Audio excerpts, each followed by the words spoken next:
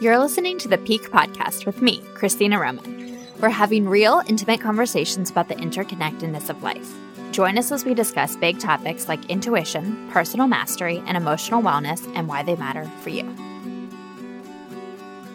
This is a big episode for me that I've been working on for a long time. I am getting super personal with you and talking about the time that I was sexually assaulted back in 2015. It's a really interesting episode because I'm sharing the story of being assaulted, but it's a lot more than that. It's a story about friendship, it's a story about hope, and it's a story about showing up for each other better in our lives. When I started recording season 2, I had this theme in my mind of showing up better for ourselves so that we can show up better for our community. And I think that this episode really encapsulates that idea. It's about going inward to yourself, but also going outward to your community. 2 quick points. 1, there's definitely a trigger warning on this episode. I do go into detail about being assaulted. So if that is intense for you or if that's problematic for you, please know that. And I also want to make it really clear that this is not a topic that I coach on in my coaching business. It's just a story that I felt compelled to share. And so if you have been assaulted and if it's something that you're working through or want to work through with a professional, I'm not the right person for you. I can absolutely send you to a therapist if you do reach out to me for a referral, but I just want to make that very clear up front as well. In the first part of the episode, you're going to hear me get interviewed by my friend Stacy, who I actually lived with when I got assaulted. So she and I are super candid, super honest in this conversation. We talk about the details of getting assaulted, but we also talk a lot about the aftermath of that experience, both for me mentally, for her mentally, and then what it was like to watch other people react to me getting assaulted. So we talk about what people said, and we share some advice for what we think people could say differently in the future. A quick heads up that you're going to feel like you're coming in mid-conversation to the portion with Stacy, but I intentionally left it like that because I feel like it's the most raw, unfiltered version of me that you're going to get, just processing live on the podcast. In the second part of the episode, you're going to hear me talk to my friend Kathleen. And I brought Kathleen on the podcast to dissect the first part of the podcast and to provide more of a social justice macro view, whereas the first part of the podcast is a lot more the personal, intimate story. So I thought that balance worked out really well in this episode. I'm so honored to have a chance to share it with you, and I'm so thankful to those 2 friends who have shed some really interesting light on this entire unfolding. My request to you is that you just watch what's happening in your mind as you listen to the episode. If you have any resistance or any pushback, please feel free to reach out to me. I would love to have an open dialogue. I hope that this episode, at the least, is very enlightening and at the most is maybe life-changing for you or for somebody in your community who would love your support. Thank you so much for listening. It doesn't feel right to say enjoy the episode, but I hope that it's really meaningful for you. Thank you. So switching gears now into one of the topics that I wanted to talk about with you specifically on the podcast because you were there is my sexual assault when I was in Guatemala. And so definitely moving into a bit more somber, heavier topic here, but something I feel moved to talk about publicly. Haven't really talked about it super publicly. Actually, haven't talked about it publicly at all. So I'm trying to articulate my intention with talking about it here.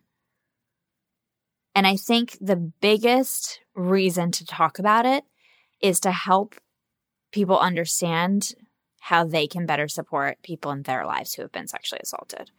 And if anyone out there is suffering from the effects of a sexual assault, to know that you have someone you can reach out to if it's something that's helpful to talk about. So what we're doing here is we're about to go into me getting sexually assaulted.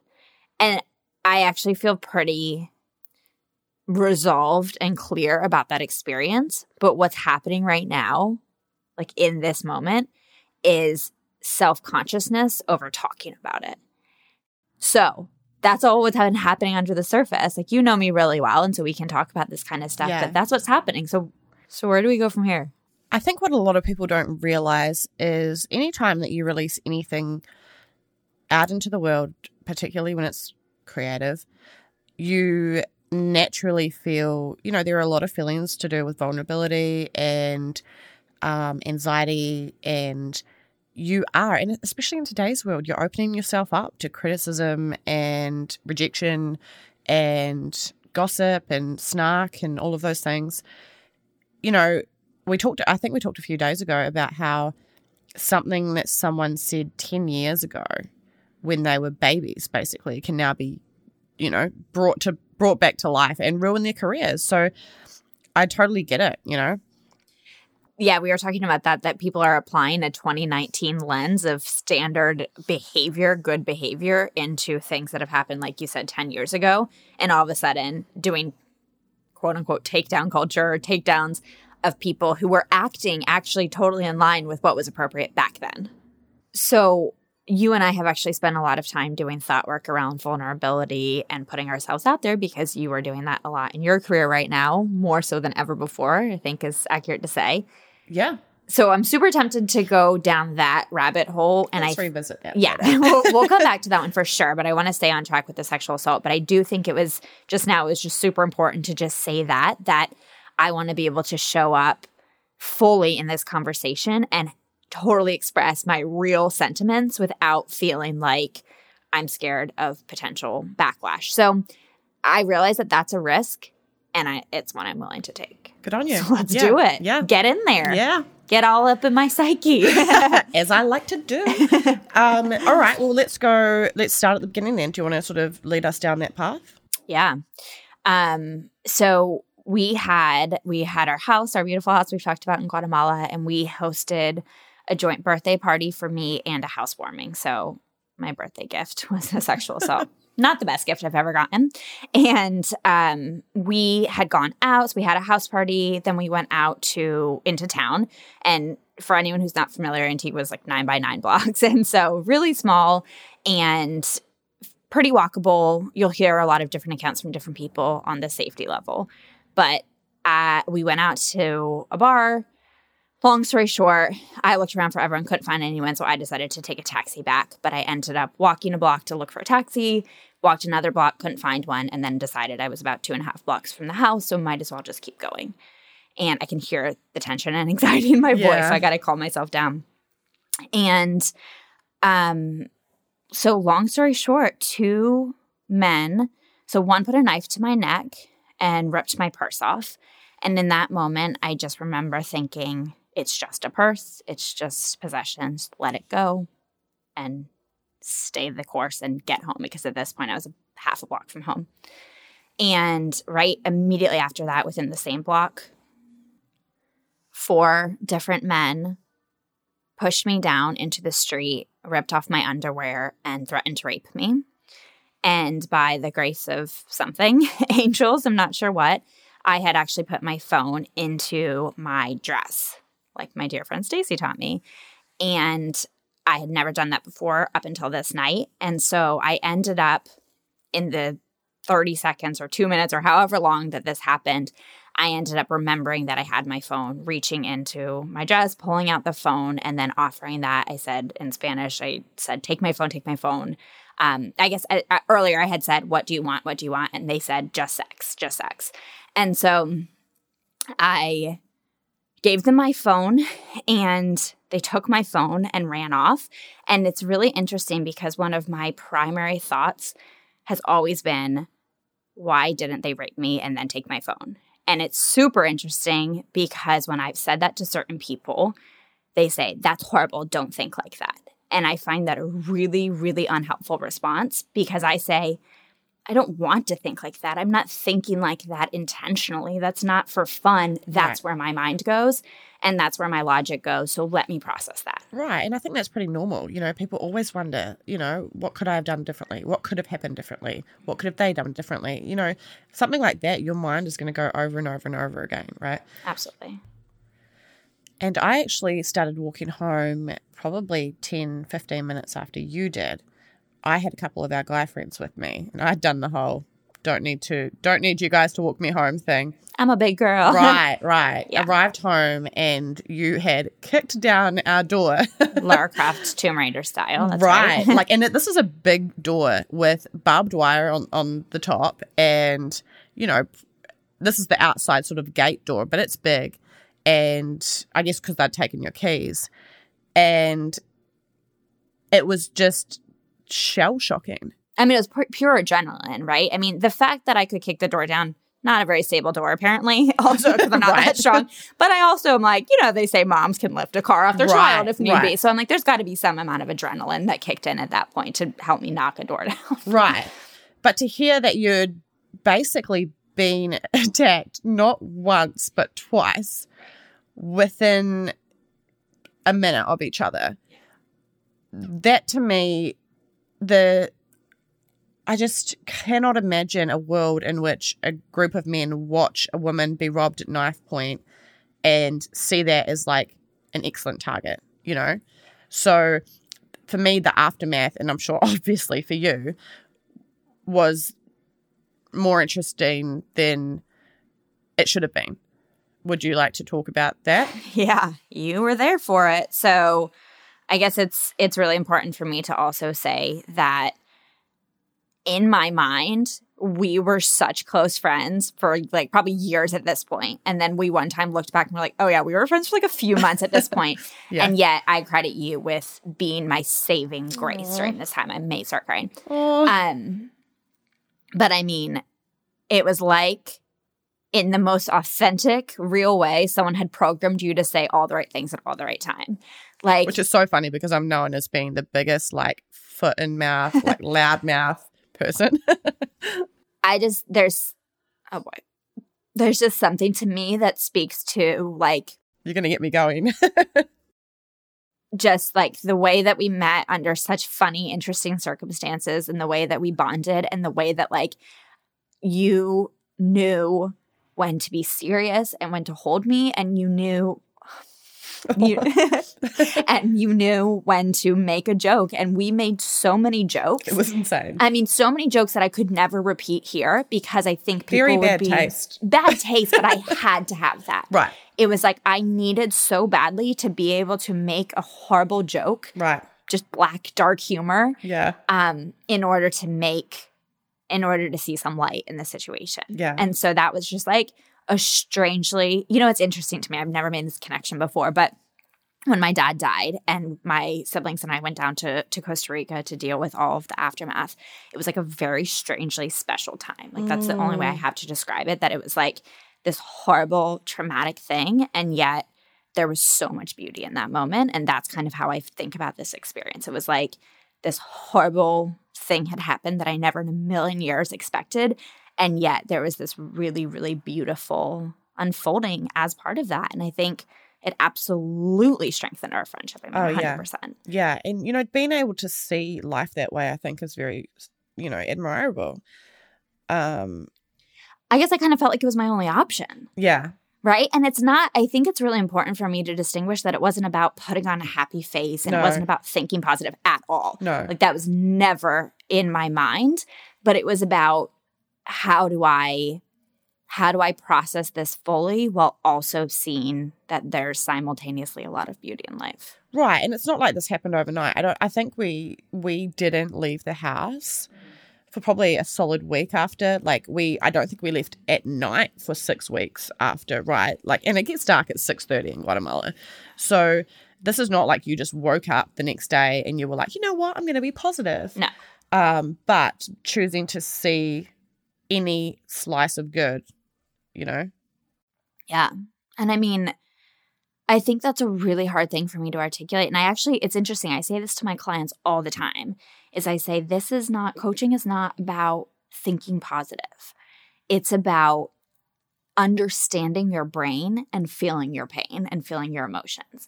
And I think I was really able to, in that house, in that week, and in all of the time afterwards, just really be able to sit with those feelings so deeply And everything that they brought up, and what a huge thing that they brought up for me, huge, which I never would have expected also, was how inconsiderate I had been to people who'd experienced sexual assault. Yeah. And I had no intention of being that person ever. Yeah.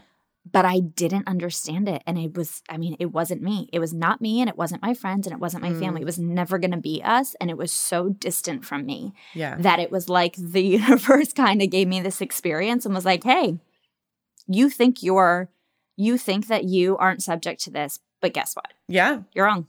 Right. Yeah. And you think you're smart. And guess what? Things still happen. That's right. And before this, you had lived in Guatemala. At this stage, I think you'd lived there about 6 months. Not once had you ever walked home alone past 8:30, no? Yeah. So this is not like, you were running around drunk and stumbling home and, being in any way irresponsible. Not that would have Right. any, Yeah. Right. But I think it's also good to clarify that sometimes shitty things just happen. Yeah. Yeah. Well, I think, just so many interesting conversations, and honestly, so many painful conversations after that experience because of the way that certain people reacted. And the people that I was most surprised by, I wasn't surprised by, it's interesting. I don't know if you remember this, I'm sure you do. We had this favorite ice cream place, and we had our guy friends in Guatemala. They delivered us ice cream to our house when we wouldn't leave the house. And it's like the best ice cream ever. And so we had ice cream delivery. And I would have expected that a Guatemalan man's reaction would be the worst. Right. And I would have expected the absolute best, most supportive would have come from Western women. Yeah. And yet it was the opposite. Right. I was shocked by the response of Western women. Yeah. And to all different degrees. But I heard just so many things that, in full transparency, I'm sure I've thought before or would have thought if it weren't me. And so this really just made me really look at things very differently. And it made me think. So I wrote two posts after this. I never published them, actually. It's the first time I've talked about this publicly. I wrote one basically letter, which is the slippery slope of victim blaming. And I wrote another, which is what to say and what not to say to those who have experienced sexual assault. And this experience was so clarifying for me on both of those things. Yeah. I think to some extent, we almost expected the police to be like, what were you wearing? Right. We expected that shit, right? Yeah. But in no way did we expect the you should have known better kind of reaction from friends. Yeah. And expats and fellow women. Yeah. Well, and the thing is, so this is what I always say. This was kind of my one sentence summary of this entire experience, which is a lot of people would say to me, well, whatever you just said, right? Like you should have known better. You should have done it differently, whatever. And then I would have on the other side, on the opposite end of the spectrum, people would say, like, you should be able to walk naked down the street at 2 a.m. And what I always say to both of those parties is, I want to fight for the world I want to live in and act for the world I do live in. Yeah. And so to me, I go, that means taking an Uber or taking a taxi, which we ended up doing every single time we would go home past, 8 p.m. Yeah. We would do it differently. And it's not to say we should have to. Right. We shouldn't have to. No. I agree that we should be able to walk naked down the street at 3 a.m., but we can't. Yeah. And yeah, I got to take a deep breath, but I'm just curious your reaction to that. And I'd be curious for anyone listening, what that stimulates in you is that feeling of what we want versus what we have. I think for me, I was furious.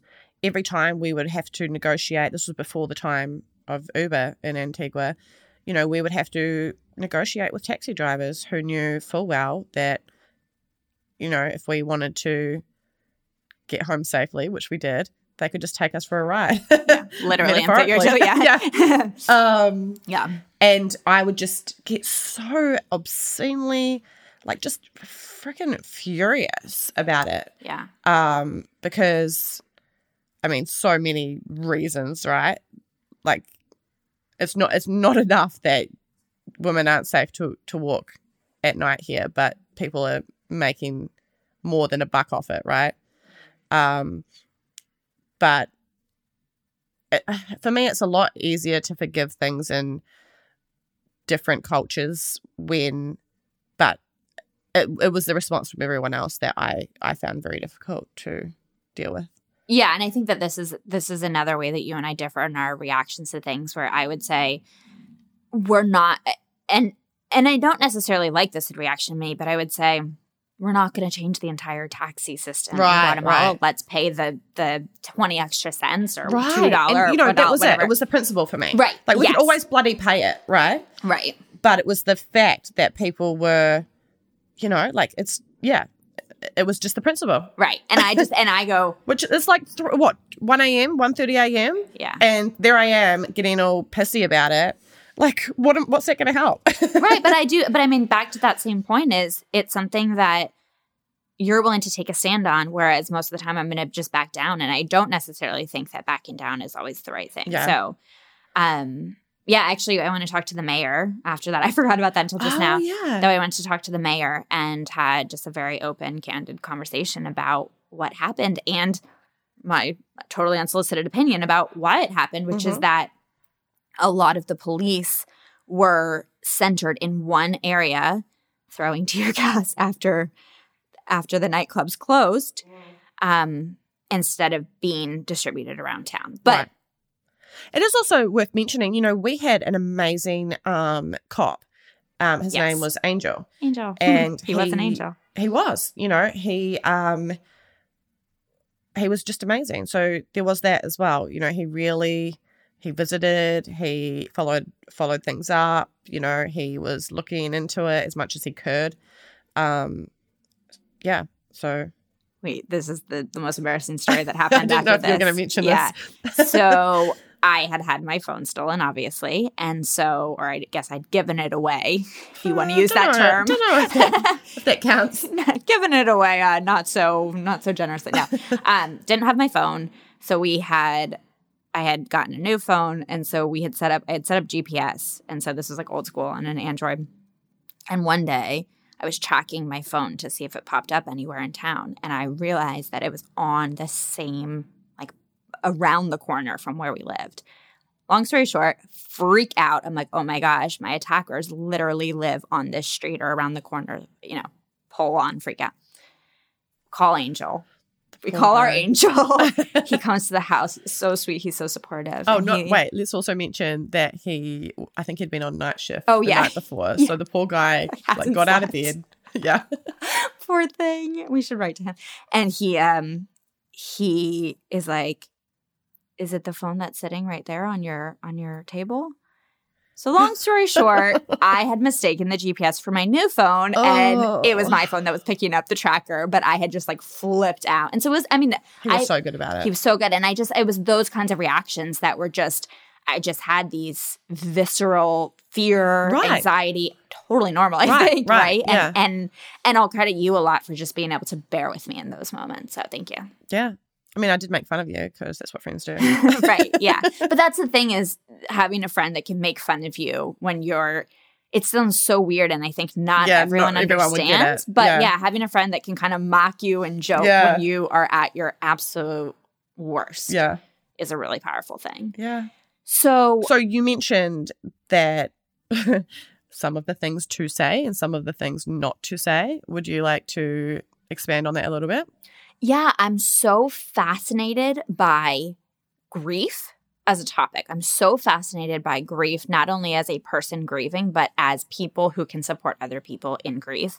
And one of the best, most powerful resources that I've ever read on this is Parker Palmer in his book, Let Your Life Speak. He talks a lot about how to really be with someone in grief and to not fix it and to not change it. Actually, I'm also reading Love Warrior by Glennon Doyle, and she talks about that too. She's like, we don't need fixers. We don't need solvers. We don't need... Because you want to help, right? It's your instinct. Right. People so desperately want to help that they put their need to help in front of your need to be healed. Right. And the last thing someone dealing with grief wants to hear or think about is how to make you feel like wanted or needed or anything, right?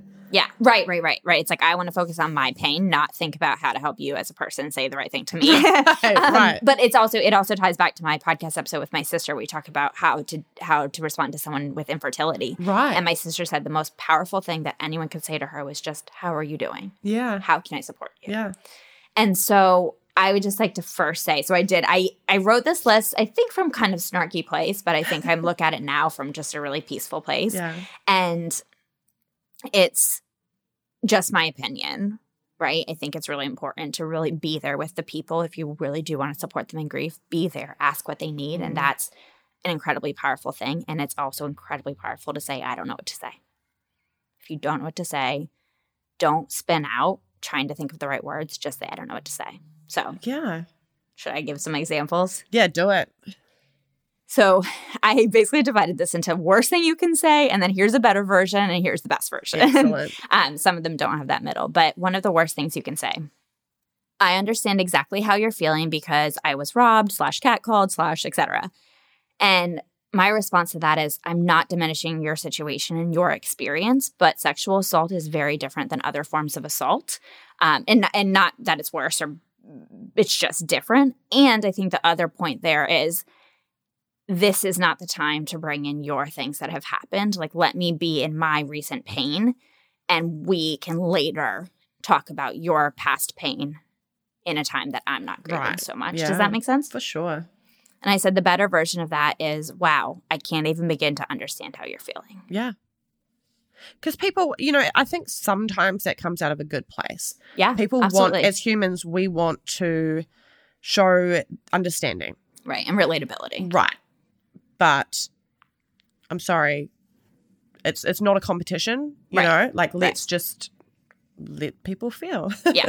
And in the same way that if someone told me they were raped, for example, I would never say I know how you feel, because I absolutely don't. Right. And so to me, it's again, it's tiers, and it's tiers of severity. And that's, again, not as a comparison mechanism, but it is that there's these different levels. Yeah, for sure. So another thing that people absolutely said with good intention was, everything's okay now. So I said, my response was basically, just because it's technically in the past doesn't mean I'm not haunted by the voices and the images and the what ifs and the shame. That these situations happen at all is by definition not okay. Yeah. And I said a better version is everything okay now? But the best version is, I am so sorry and I'm here to support you. Yeah. Worst thing, again, I think always with good intention, I really just kind of want to reiterate that, is that good intentions, I totally see them being there, but that sometimes they're not helpful, is you should be grateful that nothing worse happened. That was a huge one. And, I think to some extent you already are, like that's running through your mind constantly, the what if, right? But yeah, I mean, you don't. Yeah. Yeah. So my like explanation of that one was, I think it's safe to say that that phrases beginning with "you should" be eliminated for the time being. True. Let me feel that gratitude in my own time without making me feel guilty for having anger or guilt or shame be my primary emotions right now. Yeah. And I said the best version of this is, I am so grateful that nothing worse happened, but I am so upset that this happened at all. Yeah. Worst is, next time you should ... fill in the blank with everyone's advice about what you should have done differently. Yeah.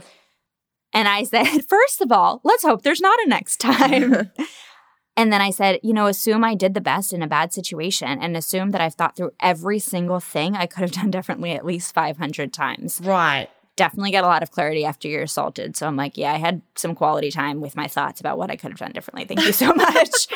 This is not a place I need your feedback, but thank you. Exactly. And I said the best version is, I'm here if you want to brainstorm strategies for making you feel more comfortable and safe. Yeah. I think that could be condescending if it was said from a condescending place, but I think that could be also really beautifully supportive. Right. Yeah. This is one of my favorites. You probably shouldn't talk about it. I said, it's embarrassing to feel comfortable enough to open up and then be shut down. Yeah. Also, there's a reason that the term talk therapy exists. Yeah, and if you are talking about it, generally, like, it's going to be because you feel comfortable talking about it to that person. So for them to shut you down that way, it's almost like it's it's worse because it's not like you would talk about it randomly to a stranger on the street, right? Right. Yeah. Well, and I said the best version you could say to this is, it's great that you're talking about it as you feel comfortable, but remember, you don't have any obligation to talk about it if you don't want to. Yeah, and also fuck that. Like, you should be able to talk about it to anyone. Yeah. You know, right. I say that. Like, if you wanted to talk about it to a stranger on the street. Right. I know. Yeah. Like, yeah, why it should never be seen as something shameful or that victim blamey shit. Well, I did end up saying it to a lot of people that I wasn't super close to because, one, I would say it to women as like, heads up that people might say this is a completely safe town and it feels like fairy tale Disney World land, but shit happens. Yeah. Reminder that we have an explicit label here. From now, 3 curse words later. And the other thing was, I would say it to Guatemalans to say, this could have happened anywhere. Statistically, it is more likely. Like, to ignore those statistics is pretty naive in my opinion. Sure. But I also think it's important to say, hey, this is happening in your country. And that's not a means of blame, but that's a means of, hey, there's accountability to be had here. Particularly because, you know, a lot of these people in these crimes are targeted towards tourists because they're carrying around more money. They can be unaware of the dangers and, you know, many other reasons. And so often the average Guatemalan won't know. Or wherever else the country is, right? But that one pissed me off, the idea that I could be, you know, at home in good old Christchurch, New Zealand, and be attacked on the street twice within, 30 seconds or whatever. Sure, but let's not pretend like it's the same chance, even remotely. Right, but I think the risk of this is then the opposite side is like, well, you shouldn't have been in that country. Like, you knew the risk. And so then it's like, I think there's a spectrum of this, and I think there's an answer in between where it's like you acknowledge the statistical risk and you acknowledge that this is a more risky place, and at the same time you say, one, this should never happen. Like, let's work for a world where this doesn't happen because I don't want my daughters to go through this. I don't want my wives to, my wives, multiple wives, apparently. I know, but also, and I don't want random strangers that I've never met before to go through this, right? I don't want any human to go through this experience. So interesting little spectrum there, though. Yeah. And then this could go in many different endings, but well, if you weren't blah, blah, blah, or well, if you hadn't blah, blah, blah. I changed my mind. That was my worst. That was the one I hated the most. So yeah, there was a lot of variations of that. Somebody said to me, you looked really good that night. Oof. I think that was the most insulted I've ever been about a compliment about looking good. Right? Yeah. Yeah. And it's an interesting discussion as well because I know women who've been assaulted in sweatpants. So there you go. Right. So I said my response to that, like a more effective, or I guess the reason why that's so harmful is I said my snarky answer, thanks that I looked good. Thanks. You're basically excusing sexual assault by making them out to be poor, helpless men who can't resist a bit of skin and feel the need to be physically overpower women in order to assert their control and satisfy their lust. Poor things. Right. So let's not do that. And I have, as you very well know, I have no interest in man-hating and blaming everything on the male gender by any means. And so I think this is a perfect time to just put accountability where it belongs. 100%. And I said the best thing you could say is nothing about appearance.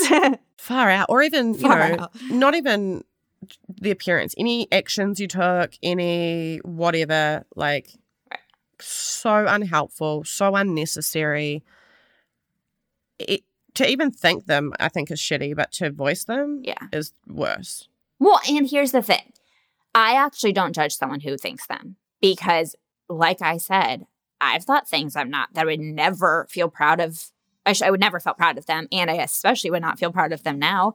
But here's the thing is if you know somebody who's been sexually assaulted or you have the opportunity to talk to someone, maybe preferably someone who's been through a lot of healing and can talk about this openly and candidly, so call me, is if you have these thoughts and you think these things, I don't actually think that's wrong. I think that's a really normal reaction to the society that we live in.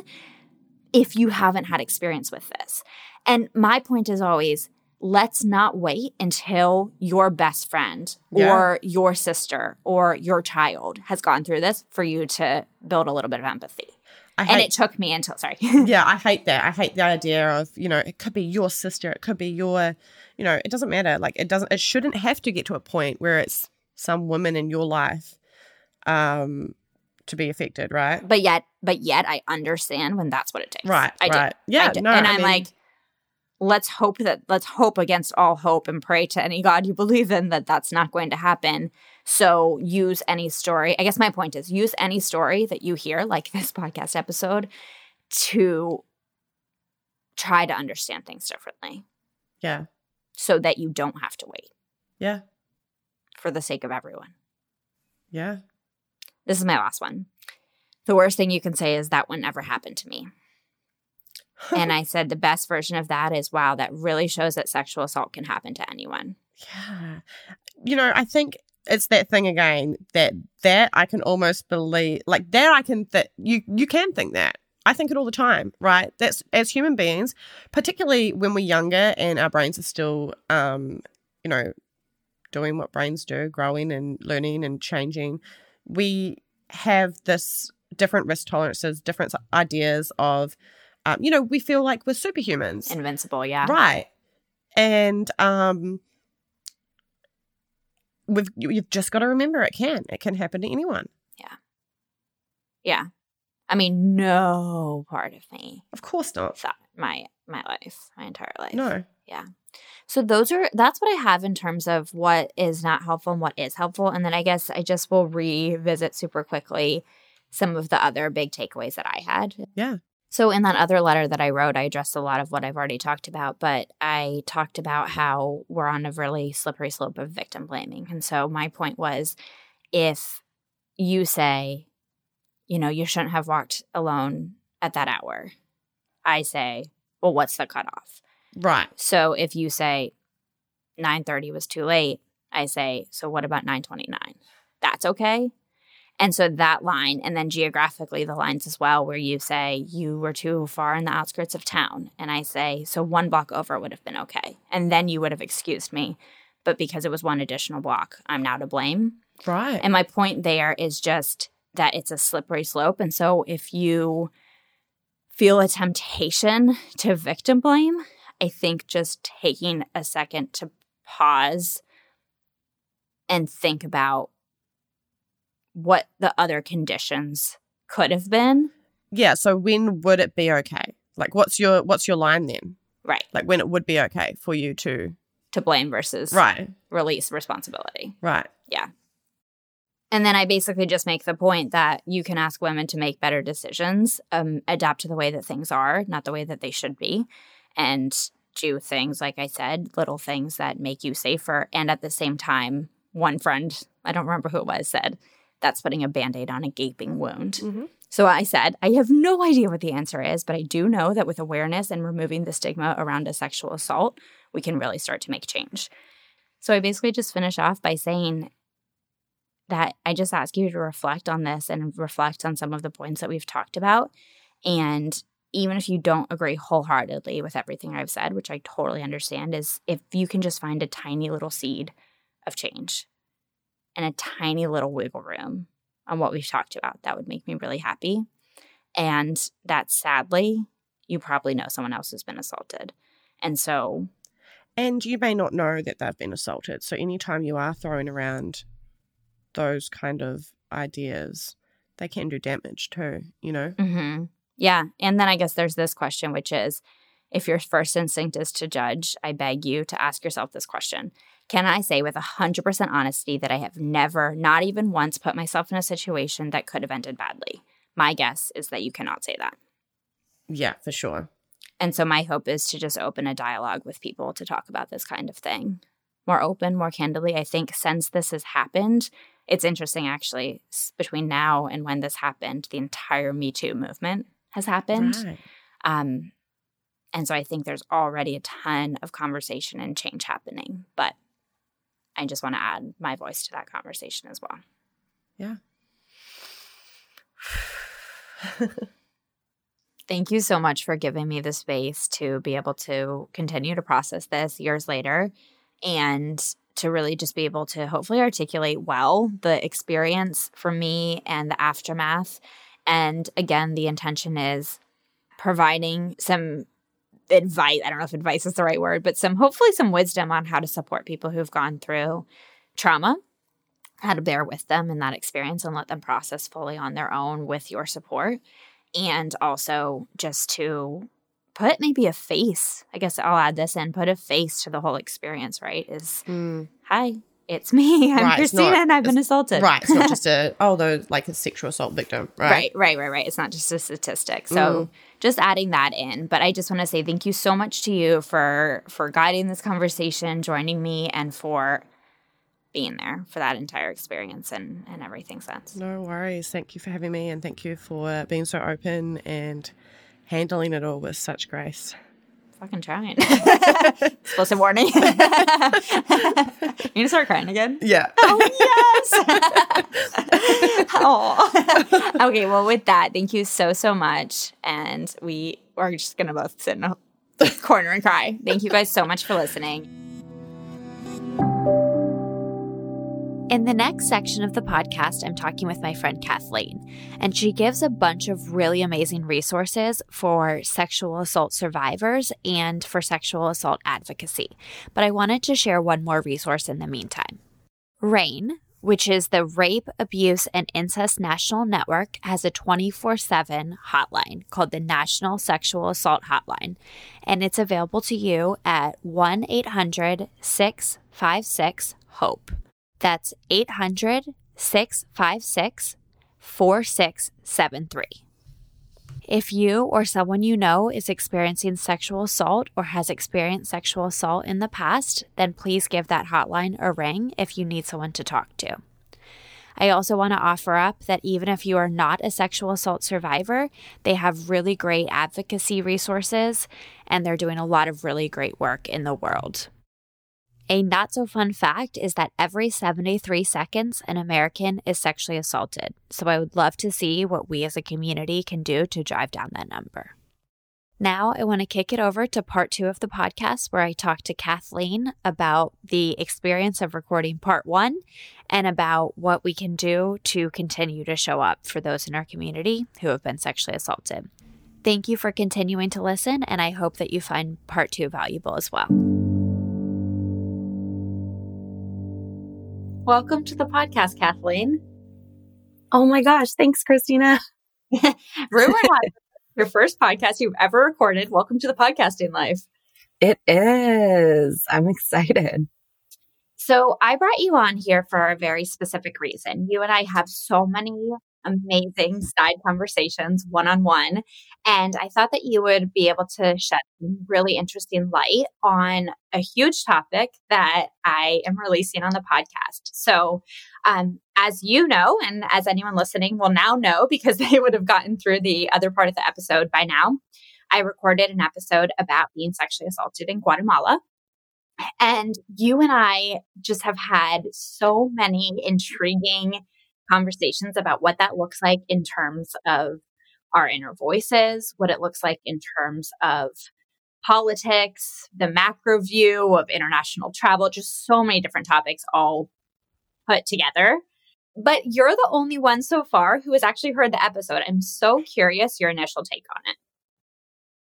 Yes. Well, I think just first of all, for real, I'm really honored that in general that you trust me with this experience and talking about this experience.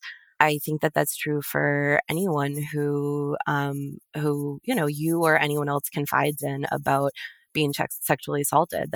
It's personal, and even no matter what stage of healing someone's on, I think that there's just an enormous amount of trust that goes into that. So thank you.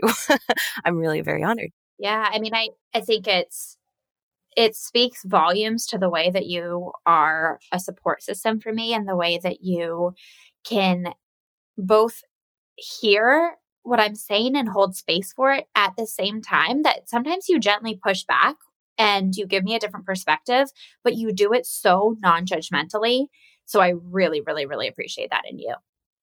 Thank you. And I honestly feel the exact same way about you. So my first reaction to listening to the podcast episode with you and Stacy was really, and I know that we're going to talk about this term as we get into it. So I don't want to like use the word brave too early, but I really think that it's incredibly, incredibly brave to not just talk about that experience, but I think more so to claim your own experience in your own language. And I think that that's something that, you know, when I think about experiences like this and talking to others on like a personal level, I think that there's a lot of fear that if someone talks about their own assault experience, that they're worried, of course, that people might not believe them, that people might judge them or question them, and that they might not want to speak about it until it's exactly kind of clear and that the language is perfect and that they kind of are able to package it in a way that doesn't as much allow for any judgment that might come. But I really thought that listening to you talk about it was a really beautiful way to kind of open up the process of processing, I guess, where things aren't wrapped up in, you know, a nice little bow, but are out there, and that you're talking about the conversations that you had and the jokes that you made and how you got through it in a really honest way. Well, I really appreciate that. And I think that you raised a super interesting point about not having it perfectly packaged. And I've already experienced that listening back to that first part of the podcast episode. I pulled out some things that I said and I'm like, you know, do I want to say this? Is this really how I think about it? Or was this kind of a heat of the moment phrase? Actually, one of the phrases that I've debated cutting from the episode, but have decided not to cut because I think it's important to now this conversation, is this idea of tiers of severity, that different levels of sexual assault are different tiers. And so people are, I guess, entitled to react based on how assaulted they were. And now when I step back from it, I'm like, yeah, but one person's catcall could be as traumatizing as another person's rape. And I know that's a bold claim, but I think that the point is everybody responds so differently. And so it's not just a clear cut, well, you got this assaulted, so now you get to have this level of reaction. Does that make sense? Yeah, that makes complete sense. And I think that that's such a good point, that at the end of the day, I think, and it's a really interesting expression that you're saying, tiers of severity, because, and there's another expression that people use that's, you know, good or bad about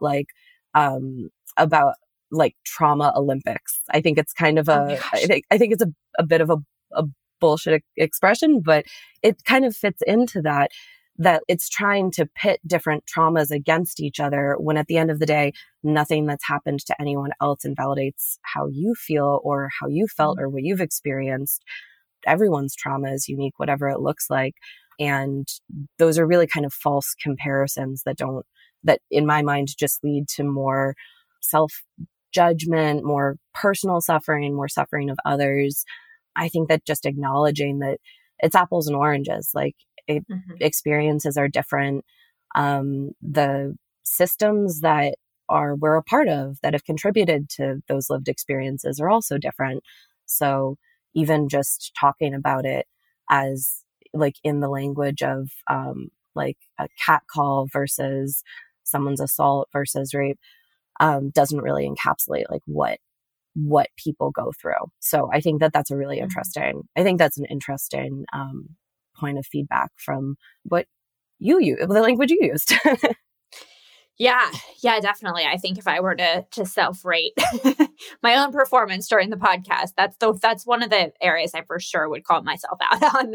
And, you know, jokes aside, I do think that that's one of the reasons why I wanted to have you on the podcast, is because, like I said, you call me out sometimes, but very non-judgmentally. And I think that this is almost a self-preservation tactic. I'm so excited to see where this conversation goes. And there's something to be said for being called out by somebody that you know isn't judging you versus me releasing just the first part of the episode and letting it have a life of its own. It's like, this is almost my way of helping me digest more fully and helping me know that I've done everything in my power to really make sure that this is as clear and compassionate a message as I can put out in the world. Yeah, absolutely. And I really do think that I think that just that right there, wanting, knowing that you're sending this out and sending the conversation about your own experience out to people who, many of whom may have experienced sexual assault or sexual violence of some sort, with compassion and knowing that it's a process for all of us in understanding those things. And also, this is something that I've listening to your podcast and I think about a lot with sexual assault and healing and any kind of trauma with healing, is that the process is very nonlinear. It's like a nonlinear process of healing, and a nonlinear process to really understanding how you see that experience. So you're my inner voice buddy, and so you'll appreciate this on a very deep level. But one thing that I always hear from my intuition with anything that I have stress or grief over is it's not linear. So yes. Absolutely, I think that's so important to keep in mind. I love that. I feel like I hear the word nonlinear when I do inner voice dialoguing as well, quite a lot. There you go. It's a good message for us, is anyone who's experiencing something that they feel like they should be on the up and up, but it's bumpier than that, is keep that in mind. It's not always linear. It's usually not linear. So I want to transition into this idea of bravery. So you've already alluded to it, but one of the reasons that this podcast episode came about is because you called me brave, and I don't reject that title. I think it was so encouraging when you listen to the podcast episode. It's so encouraging to hear that. And at the same time, part of the reason why I'm resistant to it is because I feel like it has an underlying message that those who don't share their story aren't brave. What do you have to say about that? Yes, I just exactly what you said. I think that's something that is really important to think about and really important to unpack when we're using the word brave, as well as when if, in a situation like you, when you're talking publicly about such an intense and personal experience, when we're kind of receiving that. And yeah, I think we've talked about this a little bit, that in some ways using the language of being brave to speak about a sexual assault experience almost creates a hierarchy, and is, that it's brave to speak out, and it's somehow, I of course don't believe this, but it's somehow not brave or cowardly to stay silent. And that's something that I think we see a lot in even media and public conversations about sexual assault and rape. There's just this kind of, in a lot of the really kind of disgusting rhetoric that we see about people who speak out about assaults years after the fact, there's always someone who's saying, well, why didn't they speak out about this when it happened? Yeah. They owe it to themselves. They owe it to others. That's like, this creates doubt. And well, I think at the end of the day, there's no one way that anyone handles the aftermath of being assaulted. And there's no one way that the world reacts to someone who has been assaulted. And this is something even in, I think we've talked about this before, but I used to volunteer for the DC Rape Crisis Center. And I remember we talked quite a lot about the very, very differing reactions that someone will have physically in being assaulted. It's just so different. And the ways that people process trauma is just so different. There's no hierarchy to healing. For some people, I think that speaking about their experiences in a very open way and claiming that experience can be an amazing and empowering part of a healing process. And for other people, it would be extremely, extremely detrimental. And, there's really just this, really at the end of the day, I think that any way that you cope with this is brave and is self-preservation. Have you heard of the podcast Believed? I think I've heard of it, but I've never listened to it.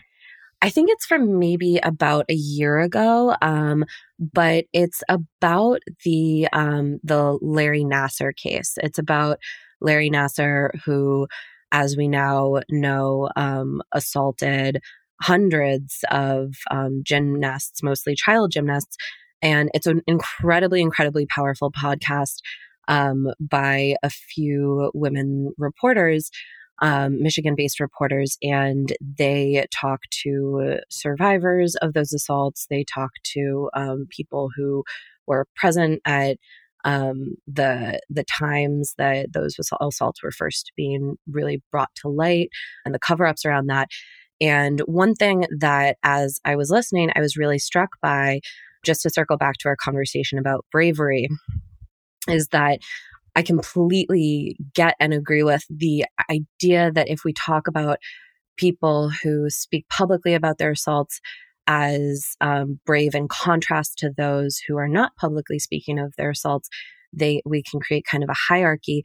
But one thing that I was almost most struck by in listening to that podcast is that initially, when the case against Larry Nassar was started, there were supposed to be, I think, under 100 people testifying, which is still an enormous, horrifying number. But after the first victim impact statement was so powerful and was so raw and real and connected with so many people that the next day, over 200 people were inspired to speak. And so that was just a really kind of tangible example of, I think, of what the power of speaking publicly about an experience can do. It really can empower and touch other people in their own journeys towards healing and their own journeys towards justice. So at the same time, while I think that there shouldn't be the dichotomy of if you speak publicly, you're brave, or even if you speak to close friends, you're brave, versus if you don't speak out, you're not, that's a completely false dichotomy. But at the same time, I don't want to discount the incredible power that there is in speaking out publicly about it. Actually, I think that that's a super good segue into one of the things that I wanted to talk about, which was in the time between recording the first segment and this conversation, I've had a lot of kind of side conversations with other people. And one of the things that came up, so I was exchanging audio messages with a friend, and I said, my worst case scenario is somebody saying that I'm doing this podcast for attention. And she just responded back and she said, you are doing this for attention. And it was so clarifying in that moment, because what she meant was, yeah, of course you're doing it to get attention for sexual assault. And I was like, oh yeah, what if I just fully owned that this is about getting attention? It's not getting your personal attention and pity. It's really not about pity. It's about let's take these stories out of the dark and bring them into the light so that we can have honest conversations about it. But I loved that idea of being able to own my worst case scenario, my worst case reaction.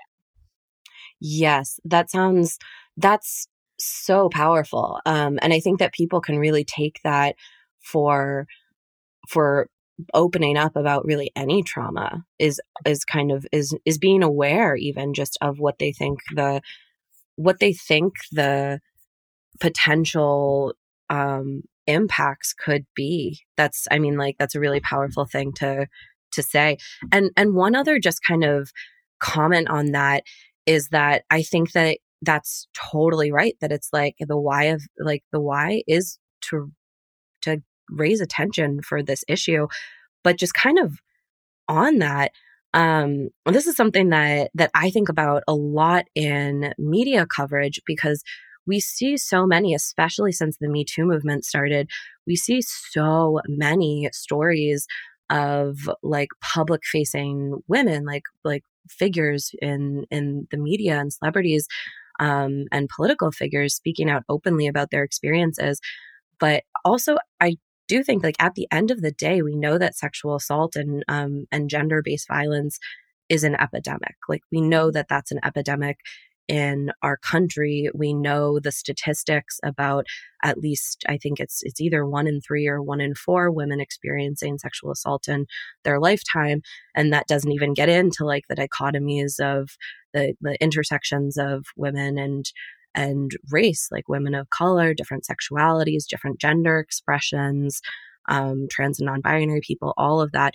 But I also think that the reason so many people are speaking about their experiences is because the burden is still on survivors to draw attention to this issue. So I also just wanted to note that this is something that people's reactions and people who are allies in this, that can do a lot and can really kind of change that dynamic where it's not just survivors speaking about this experience to draw attention to what we all know is systemic. I'm curious what you would have the average person then do with that information. What would you say to somebody who has not been sexually assaulted, how they can be an ally in that?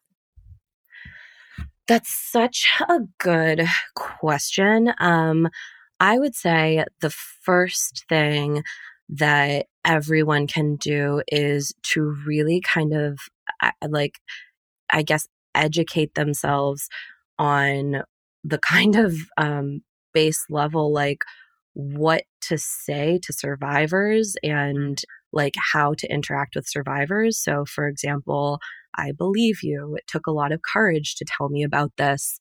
It's not your fault. You're not alone.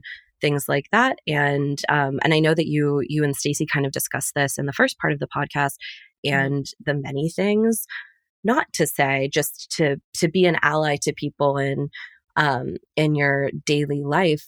I think also not letting the conversation kind of fall to the wayside and being aware of being aware of the reality and making sure that this is central in also the systems that we're a part of and the systems that we create. So in the workplace, in our social circles, being like a conscious and present and active ally. And then just on kind of like this is, I guess, like a small action that we all can take. And I would say especially allies to sexual assault survivors is to support, like financially or through volunteering, some of the incredible, and I would say particularly women-led and particularly maybe women of color-led and often underfunded organizations that are doing the hard work. Like, I think that it's hard for us to conceptualize. It's certainly hard for me to conceptualize like what my specific actions can, how specific actions that I take can contribute to a larger movement. But one thing I can do is really show up for the people and the organizations and the communities that are kind of on the front lines of this movement every single day. So one, just off the top of my head, there's an amazing DC-based organization called CAS, Collective Action for Safe Spaces. That's a queer and trans woman of color-led nonprofit working to address sexual harassment. There's tons of local rape crisis centers. And then just one, actually, just because we're recording the podcast on Giving Tuesday, the Tuesday right after Thanksgiving, where nonprofits and organizations typically ask that as a kind of a countering to the very corporate centered Black Friday, that people donate their money to different organizations and causes that they believe in. And so one thing just that I've been, as I think about Giving Tuesday and where I'm giving my money for Giving Tuesday, if you just go on to Twitter and look at the hashtag trans crowd fund, so trans as in transgender, that's something that a close friend of mine told me about a while ago. And people often use that hashtag to highlight individual like GoFundMes or individual crowdfunders for our trans siblings and people who are not being supported through more organized structures like nonprofits, but people who are widely and disproportionately struggling with things like housing issues and homelessness and health issues, which obviously they're far too often denied access to directly or indirectly, and who are disproportionately and statistically much at a much higher risk of sexual assault or sexual violence. Mm-hmm. So those are just a few of the things that I think we can all do to kind of have a bit of a direct impact as we think about working to change this culture that where sexual assault and violence is so prevalent. Thank you so much for providing those resources. That's one of the big reasons that I wanted to have you on the podcast is, again, because I think you take a much more macro view and a much more social justice focused view on these issues. I always kind of default to the individual level. And I think that that's part of why I became a coach. And I think that that's part of me being a coach is really looking at the individual level. But I always want to acknowledge the greater community society level as well on an issue like this. So I think that the way that you and I see it is like a Venn diagram, right? There's a lot of overlap, but then you also have a lens that I don't feel like I've had up until now. So thank you for sharing that. Oh, I mean, thank you. I think that all of it together like forms the conversation that needs to be had. So you and I have also had this really interesting side conversation off the mics about other people's discomfort with our things that are, let's say, traumas that we feel like we've kind of healed. And so whether that's sexual assault trauma or that's death of a parent, grief, anything like that, that we've both experienced circumstances where people's reactions are so strong that we just don't even bring it up anymore because we end up having to be consoling them. So what is your experience with that? Absolutely. I mean, I think that that's something that crosses everybody's mind in disclosing a trauma to someone new. And I think that also kind of speaks to the importance of everyone who considers themselves an ally. And I would say particularly cisgendered men in this, to really kind of, again, go back to thinking about and maybe educating themselves about the do's and don'ts of reactions. And I think what you're touching on is a huge one, which is don't really make it about you.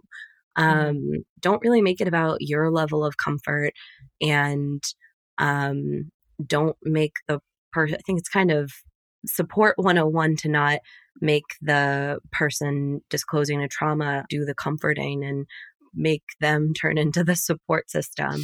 Yeah. The part that I get tripped up on is I don't want someone to fake or to feign a reaction like they're not affected by like, let's say that I am dating someone and I'm like, hey, by the way, I was sexually assaulted. I don't want someone to feel like they have to fake being fine with that or fake that doesn't affect them, right?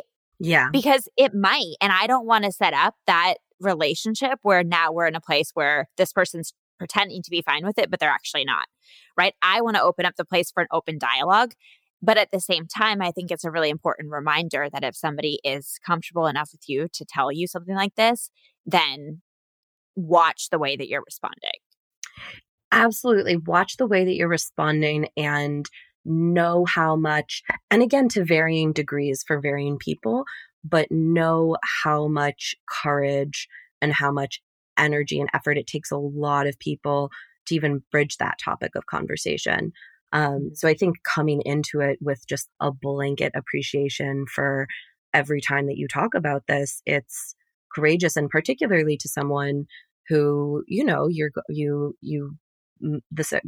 a past sexual assault might come into play in future sexual relationship or just in a personal relationship with them. I think that takes even more courage.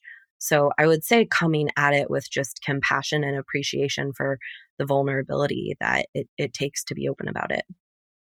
Mm-hmm. I don't even know if this is like a path worth going down on the podcast, but it's like that idea of somebody being like treating you with kid gloves. Yeah, because it's so true. I don't want someone to treat me like that, but I also don't consider myself extremely affected still. Yeah. And I think that that also is so case by case, where like if someone might have boundaries that they're not even aware of because of a previous sexual assault, and they have to kind of learn that alongside a partner.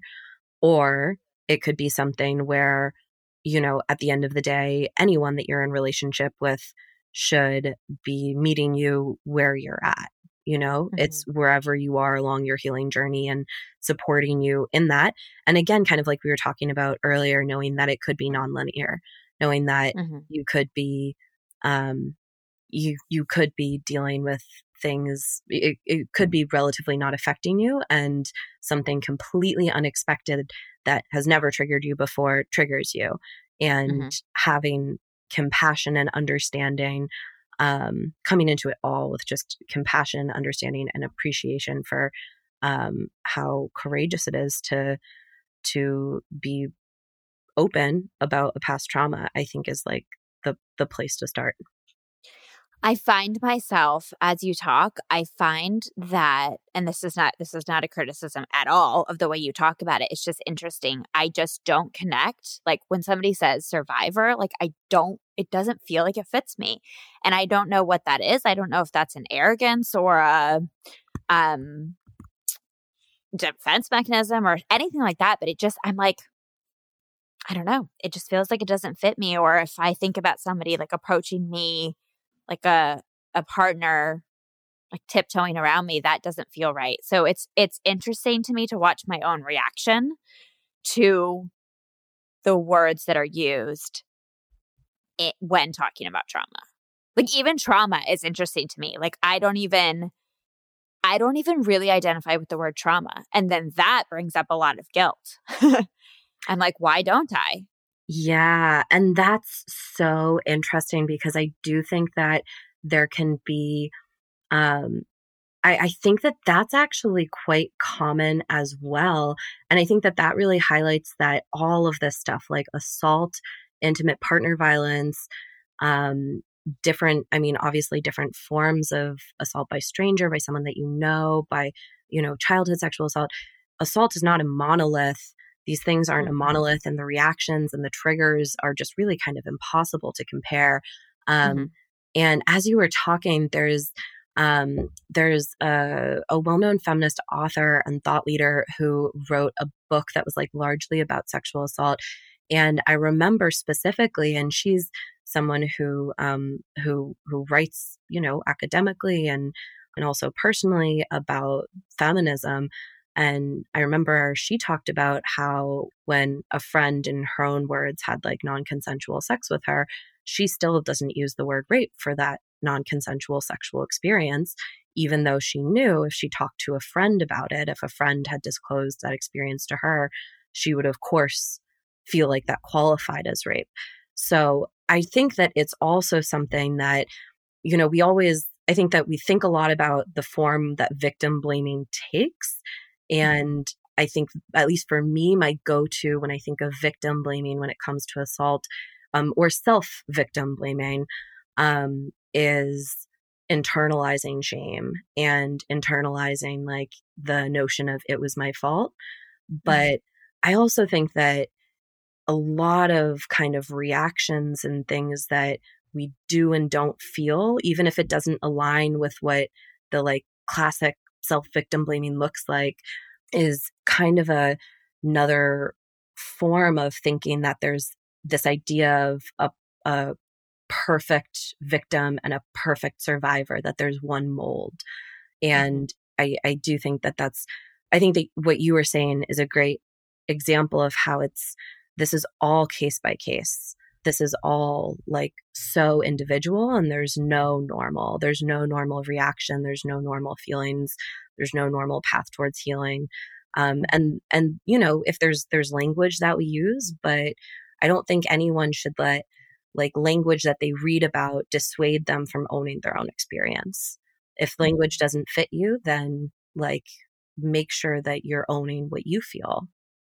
Yeah. Yeah. I always say that to my clients, right? Is this helpful? Is this serving you?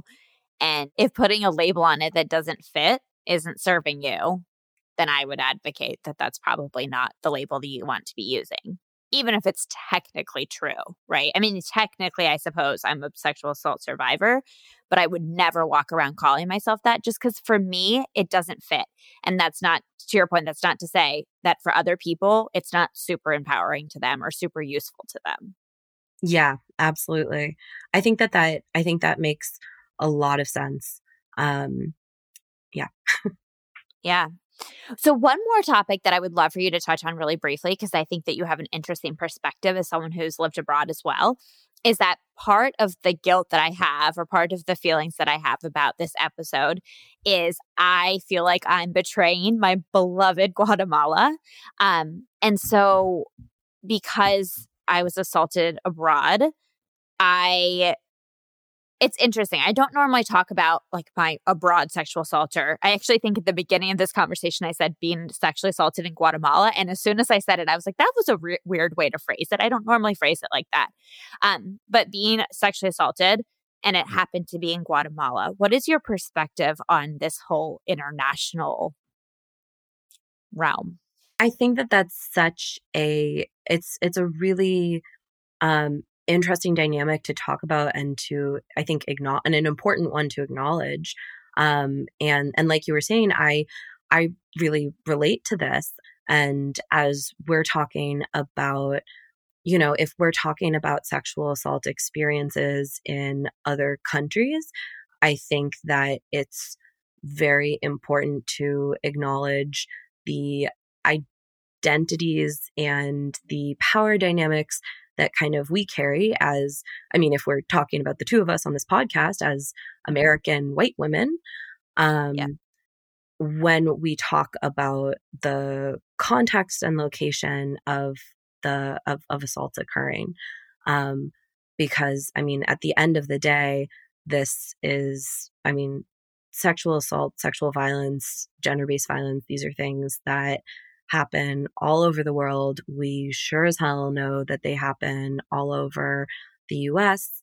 And I think that at the end of the day, like you're doing and like you're speaking to, it's important to identify and speak to your relationship.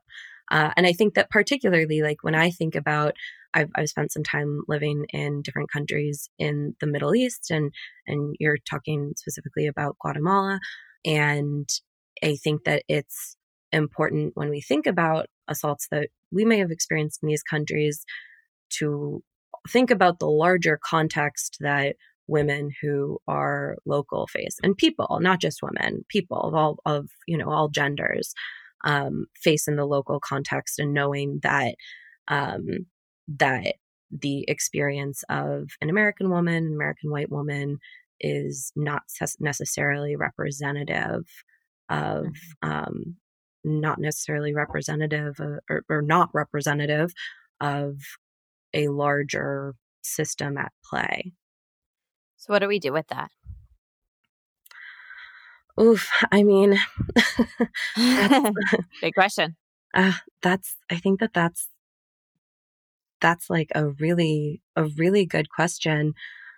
One thing that I feel, particularly on my own personal journey of thinking more in depth about sexual assault and like systems that contribute to sexual assault of different people, and some more statistically likely to face it than others, is to really, along my journey, I feel like I've really come to the fact that I need to continue to educate myself and listen and center the experiences of those who are most marginalized, and deal with the intersecting systems that make them most likely to be assaulted.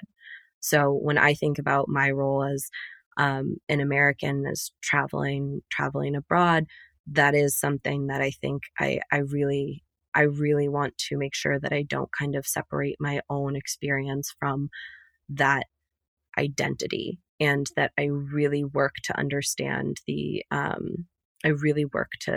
understand what life and challenges and everything looks like for a local context. Yeah, I mean, I think it's clearly a very loaded question. And if it weren't, people probably wouldn't be dedicating their entire careers to answering it. Yeah. So I'm just going to ask you to answer all of life's questions here on this podcast. But in conclusion, and as we wrap up, I'm just really curious, when you think about the original conversation that I had with Stacey and then our conversation today, are there any pieces that you feel like are really missing? Besides, I think you've mentioned intersectionality and the cultural context and the cultural identity piece of, again, me being an American who was assaulted abroad, in simple words. Is there any other piece that you feel like is really missing from this conversation that you think is important for us to talk about? I really think that you, in your conversation with Stacey, that you both, in your really beautiful honesty, I think that you guys really underscored the individual nature of every sexual assault experience, and gave really kind of this sounds so corny, Christina, sorry, but I gave all of your listeners a real gift in your honesty. And I think that that's something that is an honesty in the way that we're even having this conversation. And at the end of the day, it's we're still on our journeys of growth and Yes. processing things, and also in learning. I mean, dear God, we're still on that growth journey, hardcore. But I think that at the end of the day, honesty to your experience is such an incredible thing. And on kind of the flip side, an understanding of sexual assault and violence as a systemic problem, and really also, like you were just saying, understanding the intersections of things like race, gender, sexuality, gender expression, class, everything that come together and give different people such incredibly different experiences in this. So knowing that the conversation that you and Stacey had and the conversation that you and I are having are certainly within those contexts, and that there's a lot of it really, really, really incredible people out there who, like you, are sharing their own experiences and are doing the really hard work to make sure that everyone, and particularly people who are most marginalized, don't have to endure this.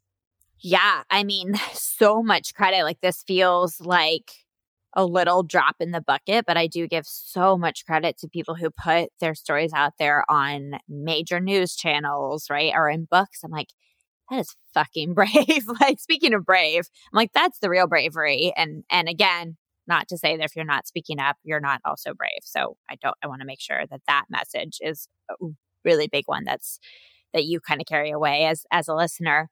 But it's not easy. And so I guess my call to action for anyone listening would just be, I think you said this early on, is just be an ally, right? And I think you don't need any official badge to be an ally. Just be a person who's willing to listen, and who's willing to remember that I think there's no right or wrong way for someone to tell you about their sexual assault story.